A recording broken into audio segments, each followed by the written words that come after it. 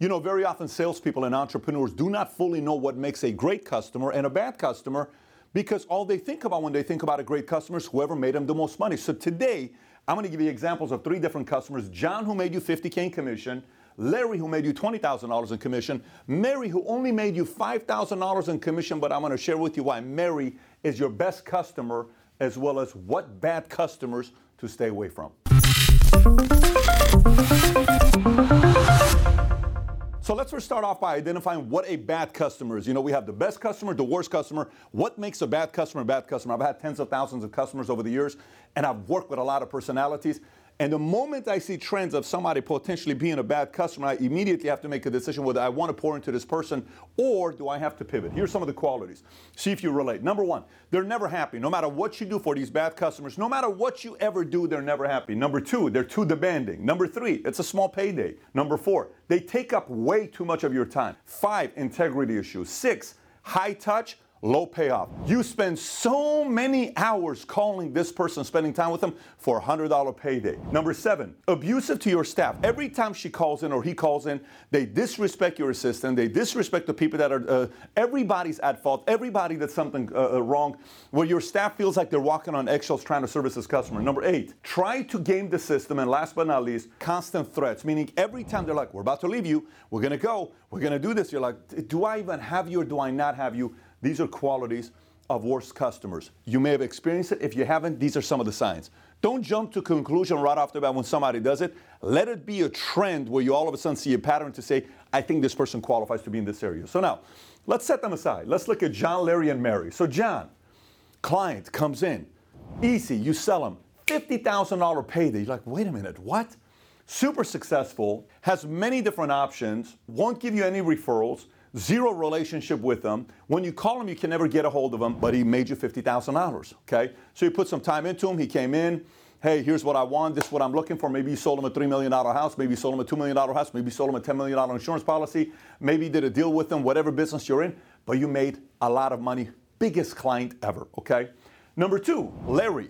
Okay, this guy comes in, he makes you $20,000 commission. 5-year follow-up, took you 5 years to follow up with Larry until he said yes, so 5 years divided by $20,000, $4,000 per year if you really break it down. He's creating momentum in his business, which means he's about to have a lot of success. He's not at the success level of John, very friendly, and he's got a young network. Hasn't sent you a lot of referrals, but he's got a young network. So today, if you compare these two, he sends you some referrals, he sends you zero referrals.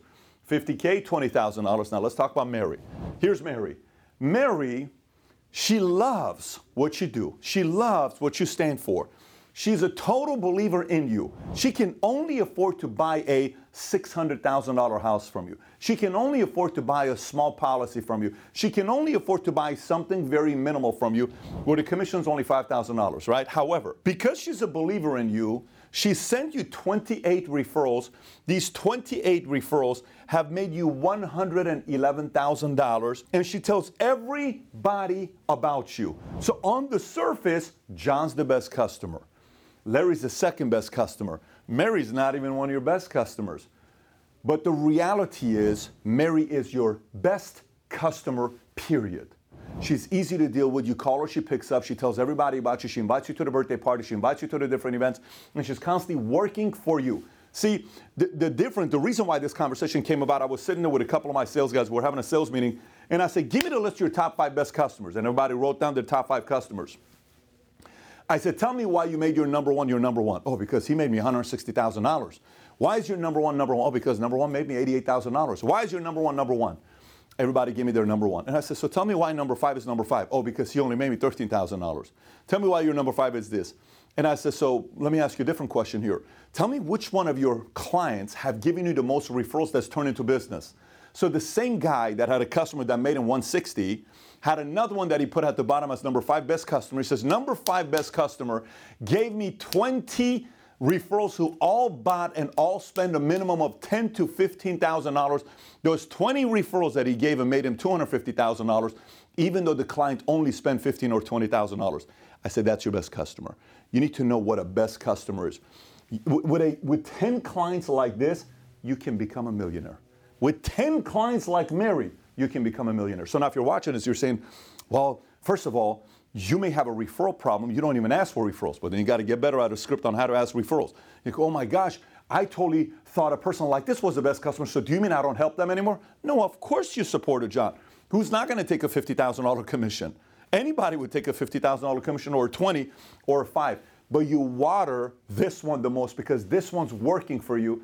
This one just sees you as somebody to do business with, and that's it. So now, few things to think about on great customers. You return on time. They're easy to deal with. They give you referrals. They're constantly giving you connections. They're constantly having influences. They have specialized knowledge that you can learn from, okay? So in here from Mary, I'm getting a lot of context, a lot of connections. This one doesn't even want to have a relationship with me. This one wants to have a relationship with me. So believe it or not, Mary's your best customer, Larry's your second best customer, and John's your third best customer in this example because he is headed going places and he doesn't mind inviting you and he's very friendly with you and he's a guy that's winning and he's willing to spend time with you because his context could eventually be your context. These are your two best customers. John's your third best customer. Having said that, I got 2 other videos I want you to watch if you enjoyed this video and got a lot of value from it on sales. If you got value, give it a thumbs up, subscribe to the channel. 2 other videos. One of the other ones is it's 3 skills every salesperson must master. 3 skills great salespeople master. If you've never seen this, click over here. The other one is the difference between customer service and customer experience. It's a very, very different way of looking at customer service. This video was shared at Microsoft, and they were teaching customer experience and customer service based on this video at Microsoft. If you've never seen it, click on that to watch it. Take care, everybody. Bye-bye.